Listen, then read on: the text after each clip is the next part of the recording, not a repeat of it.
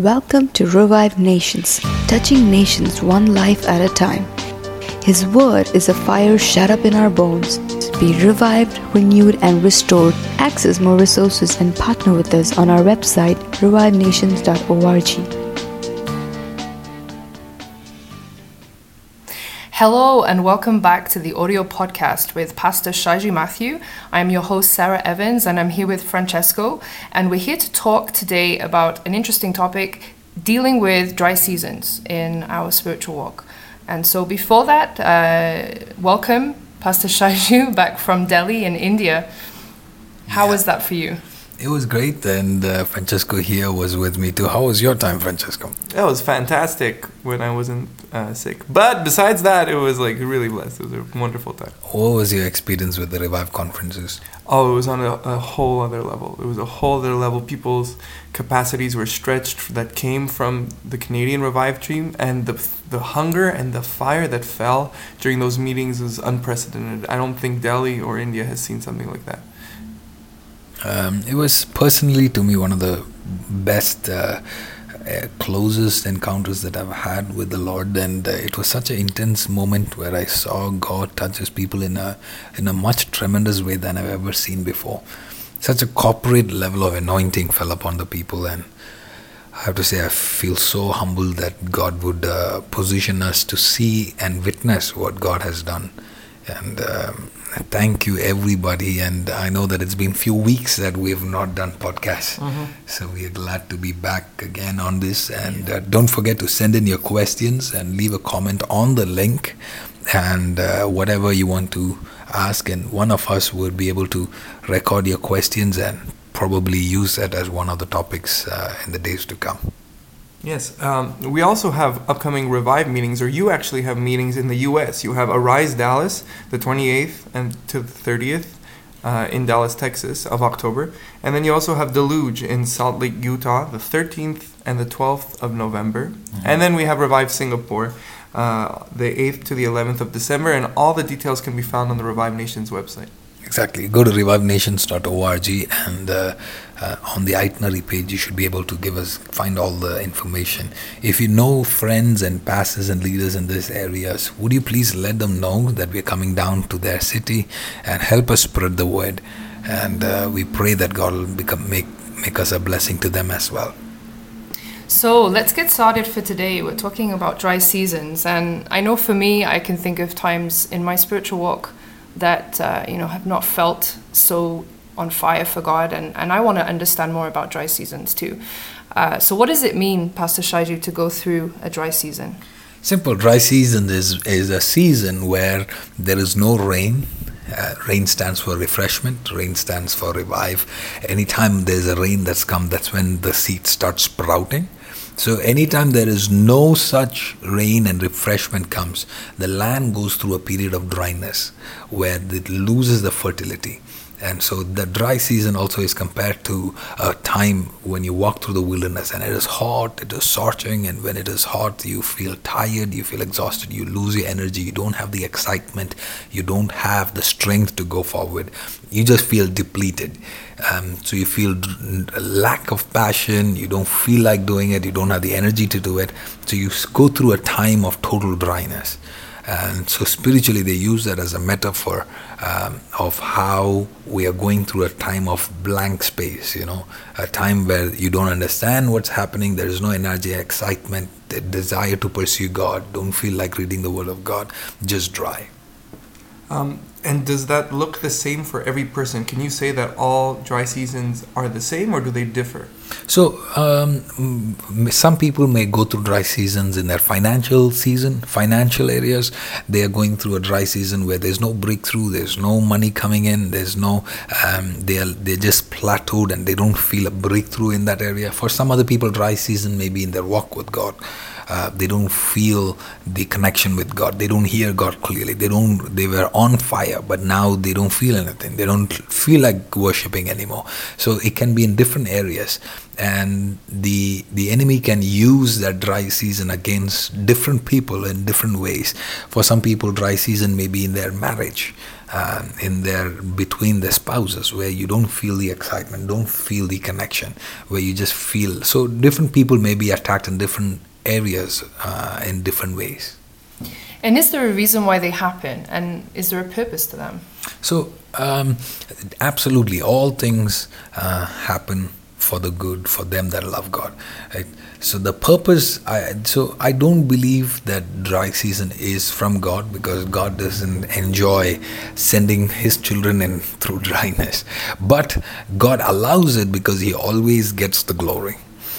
Sometimes when you come out of the dry season, you are more focused, you're more driven, you are more specific on how you accomplish your task. There are times that we become very familiar with what God does. And that is when the enemy uses that opportunity to attack us with dry seasons. Because he sees that we've plateaued. He sees that our passion with God is not on fire. He sees that our commitment in our marriages we are no more intentional about investing our time and energy into the marriage. When he sees that we have plateaued, when we have come to a place where we are not excited about God anymore, we have taken things for granted about God, that's when the enemy attacks us with dry seasons. And that should encourage us to go back to God and say, God, something happened somewhere. Without our knowledge, we've become too familiar with God, too content with where we are in God, that we've come to this place of dryness. And God allows it, because it is only when we turn around completely and start crying out to God can He sends fresh rain upon our lands. Otherwise, we're going to take rains for granted. Otherwise, we're going to take His blessings for granted. So God doesn't want us that. So God wants us to pursue Him with fresh passion, fresh desire. So He allows us to go through the dry season. So we begin to value the freshness, His grace and mercy that is upon our life. So you've said that one way that a dry season can come is through familiarity. But is there another way that we can even cause a dry season in our spiritual life? As believers, is there maybe choices that I make that create that dry season? Dry season, can believers create dry season? I believe that when there is lack of us appreciating what gratefulness, not valuing what God wants in our life, when we take things for granted, again it goes back to familiarity. Okay. When that is from us, we are causing it. When we don't appreciate what God has already done, we skip into that place of dryness, and we see that things that don't flourish anymore. There's something about gratitude that causes things to flourish in a great way. God releases more of His presence to people that are very grateful to Him. Because God is drawn to humility. Humble people draw God's attention more than anybody else. But when we don't have that gratitude and when we take God for granted, then He just refrains Himself. Then He doesn't proactively bless us because we are not proactive with Him. So God just stands still until we wake up and say, hey, somewhere I missed the boat. Somewhere we've slipped into a moment of dryness, and we go back to Him with humility. We cry out saying, God, this is not working. This is dry. This is dead. Why is this happening to me? And then we start looking into ourselves. Then we start looking into our sins that we have allowed. We look into ourselves and say, oh no, I messed up. Somewhere down the line, I took God's grace for granted. And then we start running after Him. And that's when He pours out His blessings as a waterfall. So the question that I had, which I think you addressed, but how do we practically overcome them? How do we run towards God in that way? With that, how do we foster that gratitude? See, God uses everything to bring us out of the dryness. Sometimes maybe just listening to a podcast like this, that God has purposed that you would tune into this podcast just to snap you out of the dryness. So I would say refresh yourself with things that has caused that can revive your heart. For example, if I'm going through a dry season in my walk with God, pick up audios or videos of podcasts or videos of men of God, women of God that God uses mightily. The blessing that God has given us with technology is there is so many men of God that God anoints so powerfully, that God can use to stir your heart. Find those videos that bring revival into your heart and watch them. Be encouraged and come up. Be intentional about it. If you're going through a dry season, don't just wait for it to change. You have to be intentional about changing your dry season. And that comes from you pursuing God, you going back to God. Second, I would say, go down to the presence of God and weep. There's something about tears that water a dry ground that will cause for the heavens to open. And seeds are watered by those tears and will begin to sprout again. And I tell you, over and over again, I've seen every time I've hit a low, going back into the presence of God and just being yourself and telling God how you feel and pouring out your heart has always helped for God to just wake that tenderness back into your heart. And I love the fact about how the Bible says when Jesus prayed, he always prayed with loud cries and tears. Because something about somebody who goes back to the presence of God and just vulnerable 100% in his presence, that will release a freshness of God. He is near to those hearts are broken. Mm-hmm. He is near to the people that have a broken heart. So a contrite spirit he will not ignore. Besides that, I would say expose your dryness to somebody that you're accountable to. And one of the things that has worked for me is when I tell my wife, this is how I feel today, this is how I feel, this is how I feel spiritually. And within few words, you snap out of it, because now you are no more isolated. There's somebody else that is carrying it, somebody else that is walking with you. Just by speaking out every lies of the enemy, you expose the dryness to the light of God and to the clouds of his mercy, and the rain of God will come. So don't go through it alone. Find somebody that you can meet with and say, this is what is happening. Expose it continually and you will feel the freshness of God come over you. Amen.